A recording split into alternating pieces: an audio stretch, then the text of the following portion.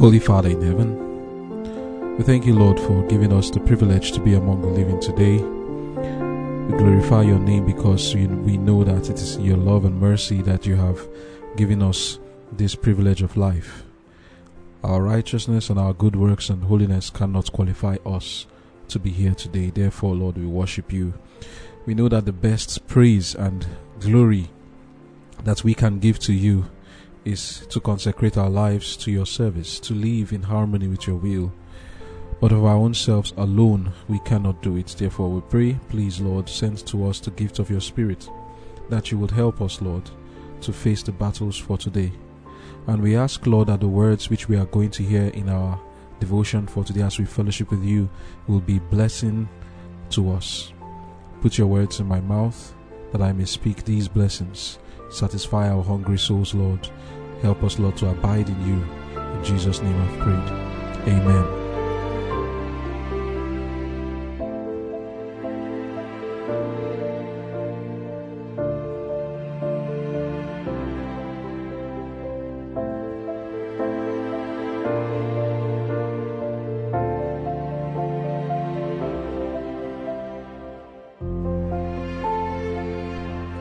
Conflict and Courage,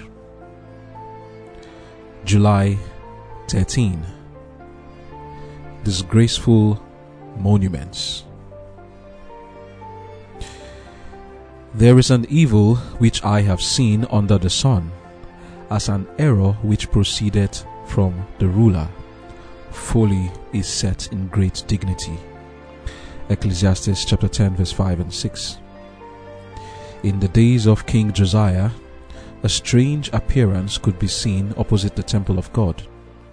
Crowning the eminence of the Mount of Olives, peering above the groves of myrtle and olive trees, were unseemly, gigantic idols. Josiah gave commandment that these idols should be destroyed. This was done, and the broken fragments rolled down the channel of the Kidron. The shrines were left a mass of ruins. But the question was asked by many a devout worshipper: how came that architecture on the opposite side of the Jehoshaphat ravine, thus impiously confronting the temple of God? The truthful answer must be made. The builder was Solomon, the greatest king that ever wielded a sceptre. These idols bore testimony that he who had been honored and applauded as the wisest among kings became a humiliating wreck. His once noble character, bold and true for God and righteousness, became deteriorated. His profligate expenditure for selfish indulgence made him the instrument of Satan's devices. His conscience became hardened. His conduct as a judge changed from equity and righteousness to tyranny and oppression. Solomon tried to incorporate light with darkness, Christ with Belial, purity with impurity. But in the place of converting the heathen to the truth, pagan sentiments incorporated themselves with his religion. He became an apostate. The marks of Solomon's apostasy lived ages after him.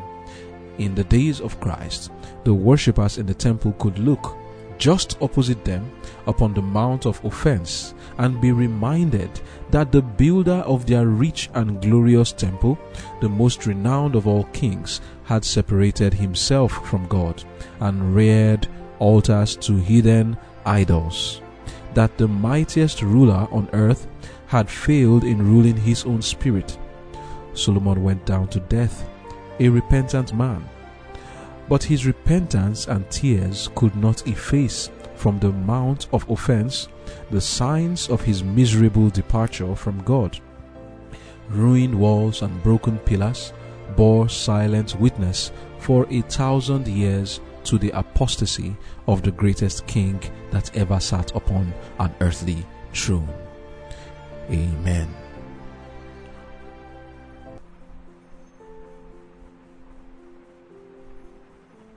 The title of our devotion for today is Disgraceful monuments.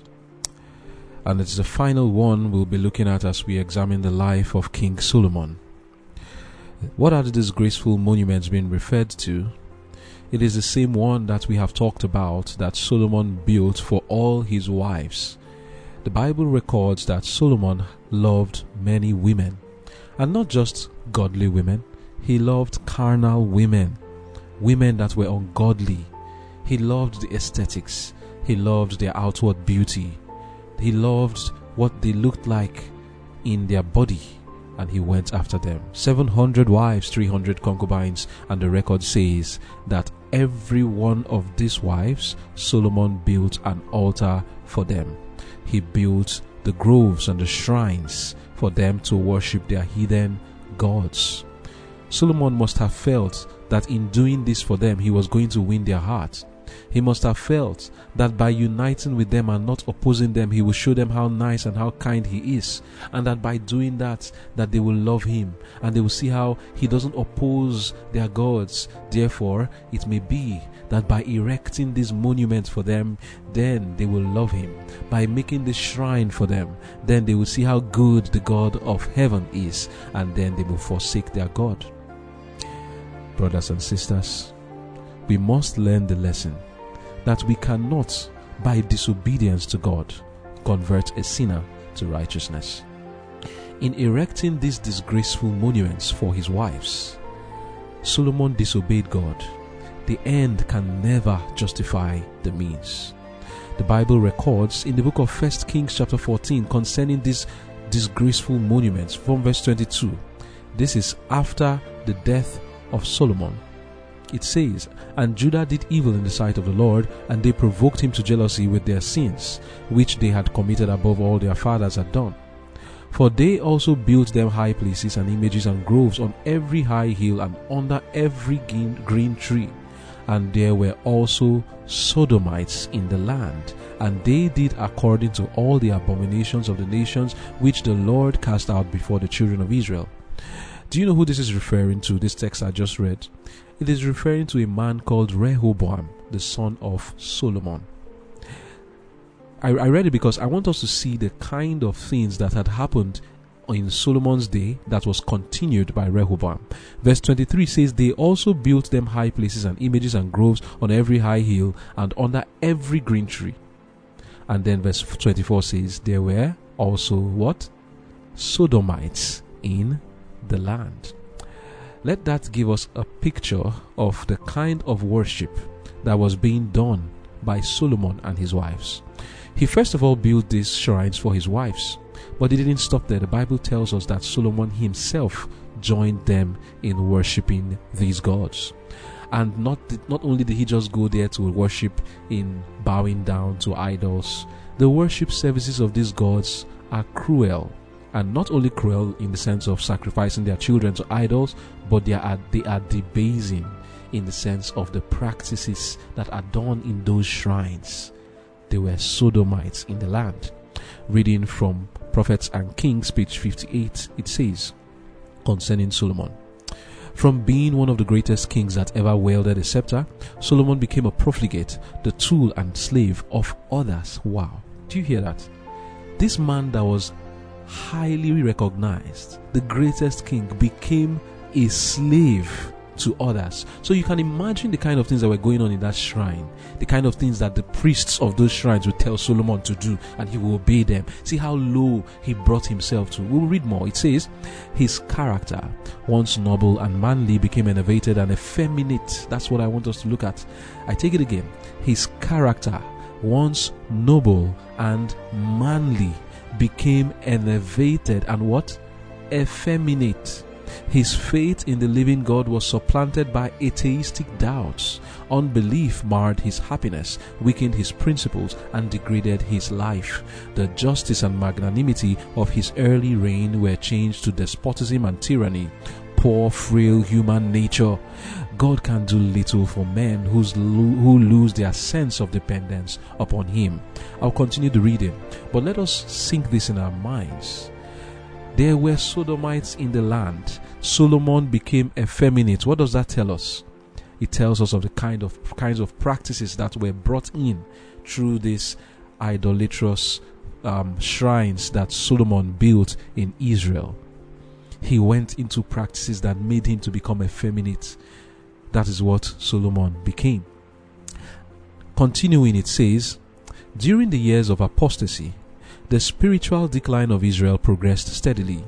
How could it be otherwise when their king had united his interest with satanic agencies? Through these agencies, the enemy worked to confuse the minds of the Israelites in regard to the true and false worship, and they became an easy prey. Commerce with other nations brought them into intimate contact with those who had no love for God, and their own love for Him was greatly lessened. Their keen sense of the high, holy character of God was deadened. Refusing to follow in the path of obedience, they transferred their allegiance to the enemy of righteousness. It came to be a common practice to intermarry with idolaters, and the Israelites rapidly lost their abhorrence of idol worship. Polygamy was countenanced. Idolatrous mothers brought their children up to observe heathen rites. In the lives of some, the pure religious service instituted by God was replaced by idolatry of the darkest hue. Christians are to keep themselves distinct and separate from the world, its spirit, and its influences. God is fully able to keep us in the world, but we are not to be of the world. His love is not uncertain and fluctuating. Ever He watches over His children with a care that is measureless, but He requires undivided allegiance. No man can serve two masters, for either he will hate the one and love the other, or else he will hold to the one and despise the other. You cannot serve God and mammon. Matthew chapter 6 verse 24. Solomon was endued with wonderful wisdom, but the world drew him away from God. Men today are no stronger than he. Oh, I wish that we can understand. When we look at the life of Solomon, remember that you are no wiser than him. If you venture to go into things that are a temptation, going against the word of God that says that we should make no provision for the flesh to fulfill his lust thereof, and make no friends with the wicked. Evil communication corrupts good manners. Solomon, the wise king, could not go against these laws. It corrupted him. What do you think it will do to you? I'll continue the reading. Men today are no stronger than Solomon. They are as prone to yield to the influences that caused his downfall. As God warned Solomon of his danger, so today he warns his children not to imperil their souls by affinity with the world. Come out from among them, he pleads, and be ye separate, and touch not the unclean thing, and I will receive you, and will be a father unto you, and ye shall be my sons and daughters, saith the Lord Almighty. 2 Corinthians chapter 6 verse 17 and 18, end of quote. There's a song that we were taught when we were younger. We were told, "Oh my brother, oh my sister, do you think that you are very wise, that you cannot listen to God? Look at Solomon, who was very wise. The love of woman brought him down." And then the song goes again to say, "Oh my brother, oh my sister, do you think that you are very strong, that you cannot listen to God? Look at David, who was very strong. Lots of women brought him down." And then the song repeats itself, "Oh my brother, oh my sister, do you think that you are very strong, that you cannot listen to God? Look at Samson, who was very strong. Lots of women brought him down." This is the message for the Lord, from the Lord to us today. One never knows what they can be once they give in to the control of Satan. We have the Lord to thank that he fights battles for us. Solomon dabbled with idolatry. He parleyed with the devil. Out of curiosity and for his fleshly pleasures, he threw caution to the wind and decided to play games with Satan, matching his wisdom with Satan's own. He came out the worse. We cannot venture on Satan's grounds with the hope that we can play games, take risks, and come out unscathed. Solomon trusted to his wisdom. I want to repeat that. Solomon trusted to his wisdom. Do you know why the Lord permitted Solomon to go this far? The Lord would have tried to stop him, but he let Solomon go as far as this, to be a warning to all of us that your wisdom can never protect you. Your intelligence, your spirituality, will never be a protection for you in the day that you venture needlessly, carelessly to go on Satan's grounds. When you think yourself exalt yourself to the point where you think that these laws don't apply to me. Didn't Solomon know that he was not supposed to marry women that were heathen? He knew. But he thought he was too wise, that it did not apply to him, that he knew how to do things in such a way that he will win them over to God. Deuteronomy 7 was before him, where it was commanded, do not give your daughters to them, neither marry their daughters, for they will turn you away from worshipping me. Solomon thought that he would do this. He had done it with Pharaoh's daughter and got away with it. If he had just stopped at that, it would have been a deception even worse to us, that we think that, since Solomon married Pharaoh's daughter and she got converted, therefore it's an excuse for the rest of us. But God let him go on and married many other women. And what was the end of it? He was brought down to a piece of bread, an effeminate man, a slave in that idolatrous shrine. You can imagine the priest telling him do this and do that, and Solomon will just do anything they're asking him to do, like a slave telling them yes sir, doing everything they're asking him to do. That was what Solomon became, because he left the Lord. He came out the worst. Solomon trusted to his wisdom. Others trust to their righteousness, and others trust their life years of experience, thinking that it will save them from ruin, or that they have studied the matter so well that they can venture on Satan's grounds and come out without wounds.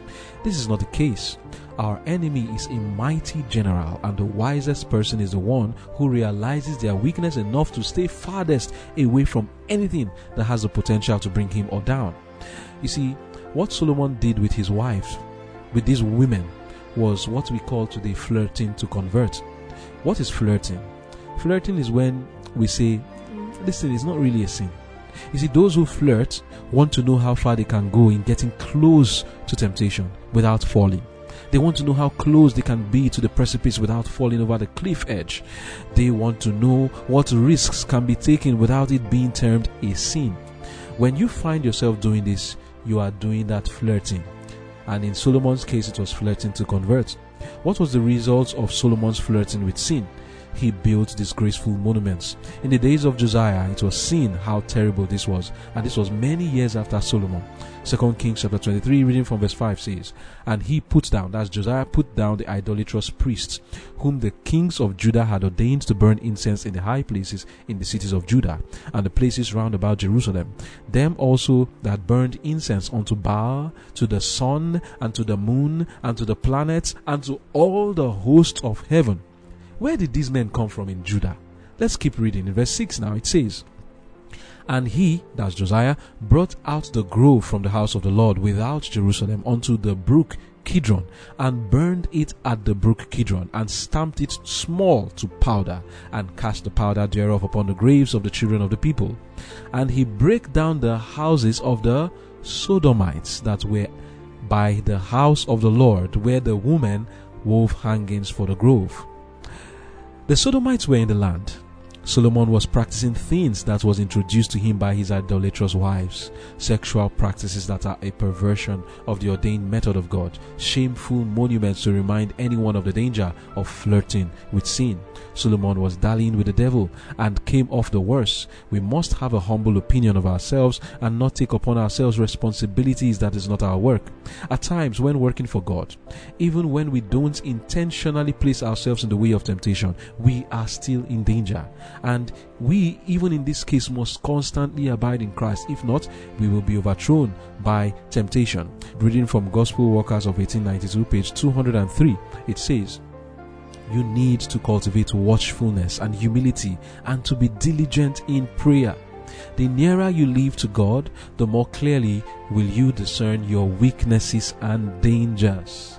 A practical view of the law of God and clear discernment of the atonement of Christ will give you a knowledge of yourselves and will show you wherein you fail to perfect Christian character. In a degree, you overlook the necessity of having a divine influence constantly with you. This is positively necessary in doing the work of God. If you neglect this and pass on in self-confidence and self-sufficiency, you will be left to make very great blunders. I take that line again. It's for us today. If you neglect this, what is the this being referred to? That is, having a practical view of the law of God, clear discernment of the atonement of Christ, a knowledge of ourselves, so that we will see our weaknesses. This is the thing that we must have in our mind. We must constantly see our weaknesses, and that is what is being referred to here, that is positively necessary in doing the work of God. Continuing the reading, we are told, if we neglect this and pass on in self-confidence and self-sufficiency, you will be left to make great blunders. You need constantly to cherish lowliness of mind and the spirit of dependence. He who feels his own weakness will look higher than himself and will feel the need of constant strength from above. The grace of God will lead him to exercise and cherish a spirit of constant gratitude.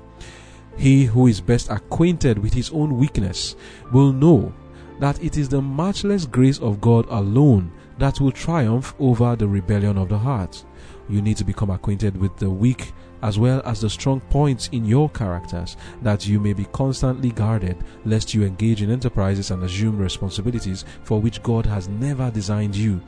You should not compare your actions and measure your lives by any human standard, but with the rule of duty revealed in the Bible. Amen. End of quote. So, what was it that Solomon did here? Self-confidence is what led Solomon to do what he did. Self-sufficiency. And the Lord left him to make great blunders. And he assumed upon himself a work that the Lord never sent him to do. There are people who today think that they can win souls by attending the services of other people who are inviting them to things that are not of God. There are parents who think that they can win their rebellious children or their children who are not in the faith by doing the bidding of these children, spending money on things that are not good. Maybe your child is not in the faith and your child wants to do a business that is not good, and you know that business is not good, and you are trying to win him into the faith. Do not think like Solomon, that by building disgraceful monuments for your child that you will win his heart, and thinking that you are trying to draw him close to you. You don't want him to run away, or you don't want her to run away from you. Therefore you build the disgraceful monuments by giving them money for that business. Maybe they want to do a business of something that is not in harmony with the will of God. It could be to be an actor, or to be a worldly musician, or it could be a business that they say, Daddy, I want you to give me money to sponsor myself in a particular study that you know very well is not in harmony with the word of God. Do you know that when you are giving them money for that thing, you are building disgraceful monuments? Can you defend it and say Solomon was wrong? Solomon built altars for his wives. Do you think he was doing it just because he loved to build the altars? He thought he was going to convert them. He was flirting to convert. And you also may be thinking that you are trying to convert your child or your spouse or your friend, and you give them funds or you do things for them that are not in harmony with God's will by whatsoever means. You cannot convert them by doing things that are wrong. In doing that, you are sponsoring the evil. And when you sponsor the evil, how can you say that you are doing the will of God? Is the money your own? Is it not God's money? Will God use his money to build disgraceful monuments by sponsoring your children or your friend or your spouse in something that you know is not in harmony with the will of God? Do not build disgraceful monuments by giving your wife the money or your husband the thing that they said they want that is not in harmony with God's will. Do not build disgraceful monuments by giving your child the funds for that thing that you know is not good, that is no different from the idolatrous shrines that Solomon built for his wives. What goes on in that, or in the theater that your child is going to, that you are sponsoring them to go to? What is really going on there? Your child perhaps wants to go and do the American Idol, and you want to sponsor them in those things. What is happening in that place? Is it any different from what was happening in the shrines that Solomon built?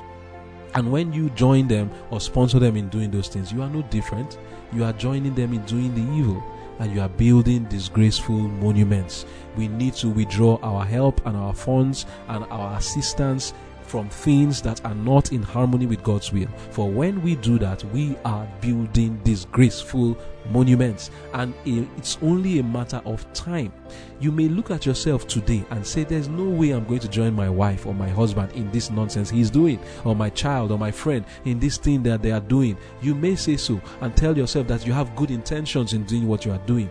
That's how Solomon felt. You don't know what tomorrow will be when you are old like Solomon, and you will join them in the evil that they are practicing, and you will stop seeing evil for what it is, and like Solomon, you will make great blunders. How do we know when we are becoming self-confident? It is when we reject a plain "thus saith the Lord" just because it doesn't harmonize with our feelings or the way we see things, and we say, no, I have a better way of doing things, and you want to do it the way you feel is right. Trust in the Lord with all your heart and lean not on your own understanding. In all your ways acknowledge Him, and He will direct your path. Did the Lord ask you to do that? In anything you are doing, there must be a "thus saith the Lord." That is what it means to abide in Christ. And if we are not abiding in Christ, we will make great blunders. As laborers together with God, it is important that we constantly abide in Christ. This alone will preserve us and make us successful as we work to save souls. Solomon flattered himself that he wanted to save souls of heathen women. He was flirting to convert instead of fleeing to convert. Many Christians do this today. They flirt to convert. We are not the one who does the converting. It is the Holy Spirit. How do you know you are flirting? That is when you, like I said before, go close to the precipice, taking risks to see how close to sin you can get without committing the sin itself. 2 Timothy 2 verse 22 tells us, "Flee also youthful lusts, but follow after righteousness, faith, charity, peace with them that call on the Lord out of a pure heart." God never called us to date the world, but to win the world. He didn't call us to date those, to be in relationships with those who we want to convert. This is flirting to convert. We were never called to convert that girl or that boy, that worldly man, through dating them and being in relationships with them. Joseph ran away from his seducer. He didn't see it as a time to pray. The instruction is to flee sexual immorality. Proverbs 16 verse 6 tells us, "By mercy and truth iniquity is purged, and by the fear of the Lord men depart from evil." You see, the excuses that many give today for going close to the men of the world and women of the world is what tells you that they are flirting. Some of them say, "Oh, can't you see he's so hot?" But do you know that hell is also hot? She's so beautiful, some of them say. So are Satan and his angels. Those who flirt to convert and it turned out right are not an example for us. They are exemptions to the rule.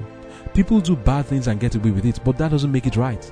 We are not to fight against lust in the greater sense of a giant where it exists and overcoming it, but we are to flee lusts. Solomon did not flee from his lusts. He came close to it. He embraced it. Like I said, many people will want to give examples today. I know this, my brother. I know that man, or I know that woman. He married an unbeliever. She married an unbeliever. If you see their family, they are so good. If you see their family, they are so nice. They are godly. They are following after the Lord. Some people jump off a cliff and survive. Does that make them an example for people to jump off a cliff? There are people who go into accidents and come out of the accident. Some people are burned with fire and they don't die. There are people who they put a gun on their head and shot it and the thing passed through the skull and eventually they did not die. They survived it.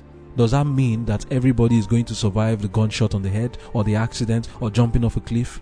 Why then are you using the example of somebody who jumped off a cliff or put a gun on their head and survived it as an example for other people to follow? There are exceptions to the rule. They are not the example. They are not the ideal. Do not hold on to the exception thinking that you also are going to jump off a cliff and you'll survive it, or that you put a gun on your head and you'll survive it. You will not survive it.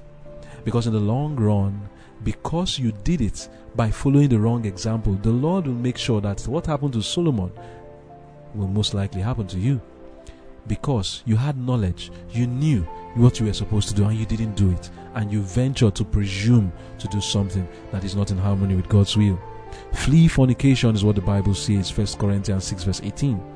Reading from Ministry of Healing, page 510, from 509 to page 509, we are told, "The temptations to which we are daily exposed make prayer a necessity. Dangers beset every path. Those who are seeking to rescue others from vice and ruin are especially exposed to temptation. In constant contact with evil, they need a strong hold upon God, lest they themselves be corrupted. Short and decisive are the steps that lead men down from high and holy ground to a low level. In a moment, decisions may be made that fix one's condition forever. One failure to overcome leaves the soul unguarded. One evil habit, if not firmly resisted, will strengthen into chains of steel, blinding the whole man. The reason why so many are left to themselves in places of temptation is that they do not set the Lord always before them. When we permit our communion with God to be broken, take note, this is a solution to ensure that as ministers for God, as Solomon was, as laborers together with God, as his disciples, we do not fall into sin while trying to save the sinner. Because that's what Solomon was doing. He was trying to save the sinner, but he himself fell into sin. But what was the reason? He went in his own method. He did not trust in the Lord with all his heart. He did not lean on God's understanding. He was leaning on his own understanding. And the Lord did not direct his path, and he made great blunders. He was not abiding in Christ. And if we do the same thing like Solomon, in our self-confidence, neglect the word of God, we are not trusting in God, we go about in our own intelligence doing what we think is right, we will make great blunders like him. The solution is abiding in Christ. How do we abide in Christ? Is what I'm reading right now. When we permit our communion with God to be broken, our defense is departed from us. Not all your good purposes and good intentions will enable you to withstand evil. You must be men and women of prayer. Your petitions must not be faint, occasional, and fitful, but earnest, persevering, and constant. It is not always necessary to bow upon your knees in order to pray. Cultivate the habit of talking with the Savior when you are alone, when you are walking, and when you are busy with your daily labor. Let the heart be continually uplifted in silent petition for help, for light, for strength, for knowledge. Let every breath be a prayer. As workers for God, we must... Okay, let me stop here first and explain. What we have just read now is telling us our good purposes, Solomon's good purposes, did not save him. And even us too. You may have good intentions in going to visit that sister. You may have good intentions in going to visit that brother. You may have good intentions in building that disgraceful monument for your son or your daughter who requested it of you. You may have good intentions in doing it for your wife, but that good intention will not save you. You are doing wrong by building the disgraceful monument. What do I mean? I've said it earlier, but I want to be sure that the message is properly gotten. The building of the disgraceful monument is the support, is the funds that you give to that friend, to that brother, to that daughter or son or sister to do something that you know is not in harmony with God's will. That is the building of the disgraceful monument. Your wife wants you to buy something for the house that you know is not good, and you buy the movies. Disgraceful monument there. Or they want you to sponsor your son into theater arts, or to build something for your child or your daughter, something that you know is not good, going to Hollywood or trying to be the worldly musician. When you are building that thing for them, you are building a disgraceful monument. It is not only going to affect your son. It did not only affect Solomon's wife, it affected him too. So when you are doing that, it will affect you too. Trust in the Lord with all your heart. In your understanding, you may be saying, I'm trying to help my son. I'm trying to make sure my daughter doesn't go away from me. I'm trying to ensure that my wife sees that I love her. That's why I'm doing it. I'm trying to ensure that my husband does not see me or see Christianity as this religion that is so is intolerant of other people's views. That's the reason I'm doing. I'm trying to show them that we are tolerant. Is that what the Lord asked you to do with his money? You are trying to prove that you are tolerant. Are you more tolerant than God? Will God do that thing you are doing? Will God ever build any studio or send you to theater arts or buy those movies for you? Will God ever do that? Are you now wiser than him? Are you more tolerant than him? No, you cannot be. But when you are doing that, you are now leaning on your own understanding. You are not trusting the Lord with all your heart. We must abide in Christ. Do not permit our communion with him to go away. When we stop praying, when we stop studying his word and allowing him to speak to us, we are going to make great blunders. I continue the reading now. It says, as workers for God, we must reach men where they are, surrounded with darkness, sunken in vice, and stained with corruption. But while we stay our minds upon him who is our sun and our shield, the evil that surrounds us will not bring one stain upon our garments. As we work to save the souls that are ready to perish, we shall not be put to shame if we make God our trust. Trust in the Lord, remember. Christ in the heart, Christ in the life. This is our safety. The atmosphere of His presence will fill the soul with abhorrence of all that is evil. Our spirit may be so identified with His that in thought and aim we shall be one with Him. It was through faith and prayer that Jacob, from being a man of feebleness and sin, became a prince with God. It is thus that you may become men and women who will not for any consideration be swayed from the truth, right, and justice. All are pressed with urgent cares, burdens, and duties, but the more difficult your position and the heavier your burdens, the more you need Jesus. End of quote. Nothing is more needed in our work than the practical results of communion with God. We should show by our daily lives that we have peace and rest in the Savior. His peace in the heart will shine forth in the countenance.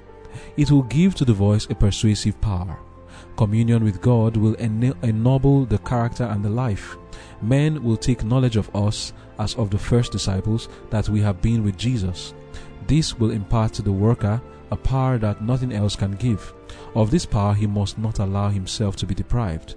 We must live a twofold life, a life of thought and action, of silent prayer and earnest work. The strength received through communion with God, united with earnest effort in training the mind to thoughtfulness and caretaking, prepares one for daily duties and keeps the spirit in peace under all circumstances, however trying. End of quote. Amen. The Lord said to us in 1 John 3 verse 6, Whosoever abideth in Him sinneth not. Whosoever sinneth hath not seen Him, neither known Him. To abide in Christ is to have Christ dwelling in you. What does it mean to have Christ dwelling in me? Should I take the human Christ and put Him inside me? No, it means to allow His word to abide in me.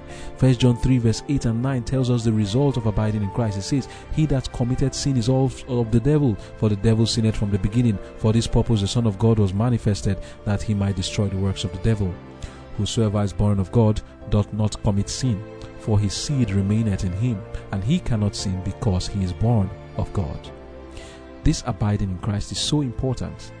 If we go to do labor for God and we are not abiding in Christ, communing with Him, constantly having the Lord ever before us, remembering that the Lord is there to watch us, we will fall like Solomon did and make great blunders. First, the book of John 15 from verse 1 explains to us what it means to abide in Christ. It says, I am the true vine. Jesus said, I am the true vine, and my Father is the husbandman.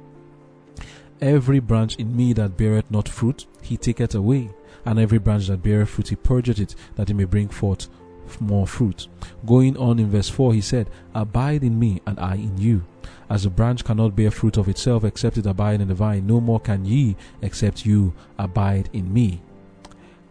I am the vine, you are the branches. He that abideth in me, and I in him, the same bringeth forth much fruit. For without me you can do nothing. If a man abide not in me, he is cast forth as a branch, and is withered.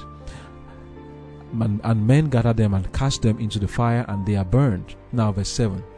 If ye abide in me, and my words abide in you, ye shall ask what you will, and it shall be done unto you. So what does it mean to abide in Christ? It's for His word to abide in us, allowing His words to be the counsel for us, to follow it as it is spoken, not to depend on your own intelligence.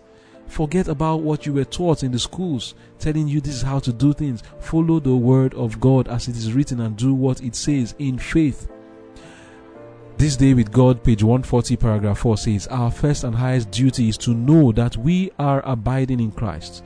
He must do the work. What does it mean to abide in Christ? We are to seek to know, what saith the Lord, yielding our lives to His guidance.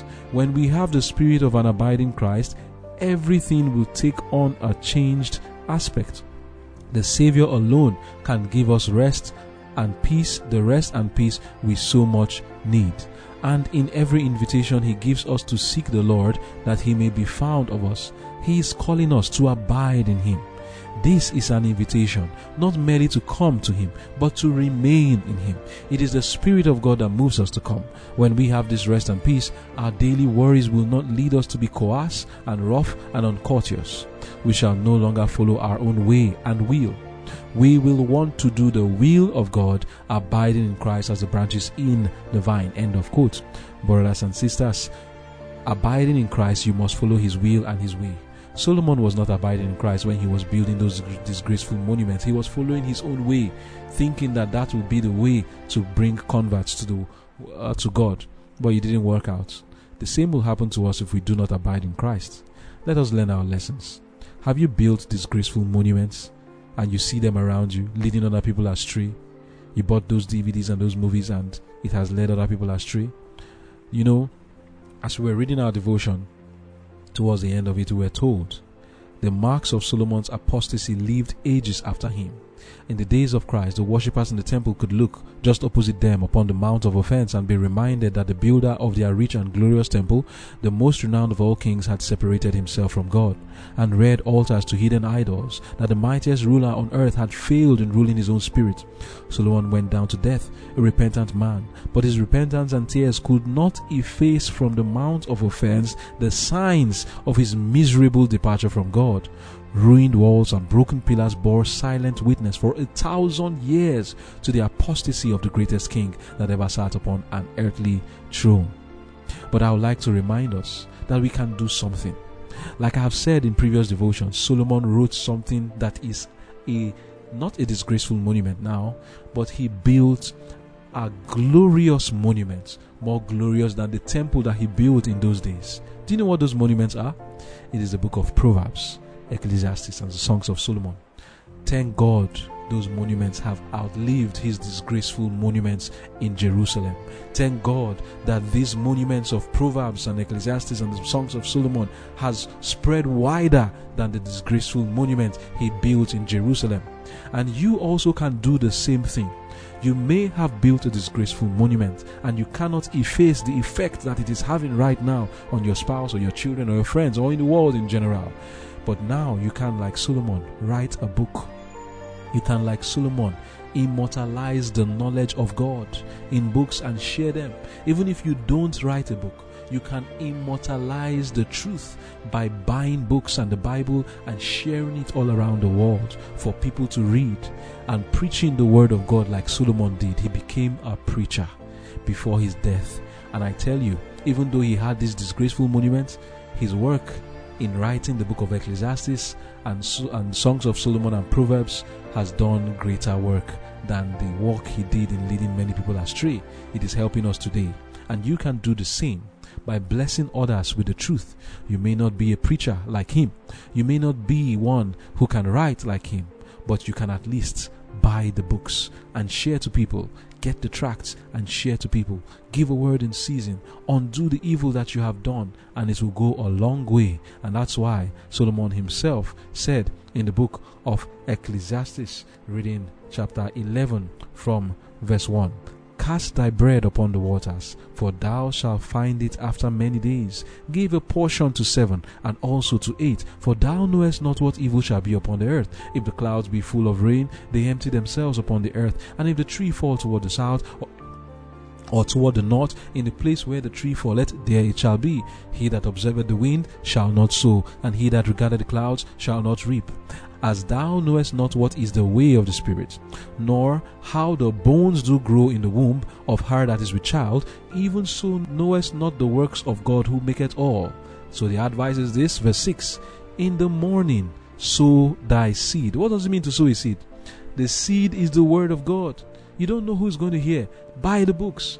Preach the word of God. Share the tracts. You don't know who is going to change. In the morning sow thy seed, and in the evening withhold not thine hand, for thou knowest not whither shall prosper, either this or that, or whether they both shall be alike good. We've come now to looking at the end of the life of the greatest king that ever lived in the sense of wealth and magnificence. He's not the greatest in the sense of achievement in the eyes of God.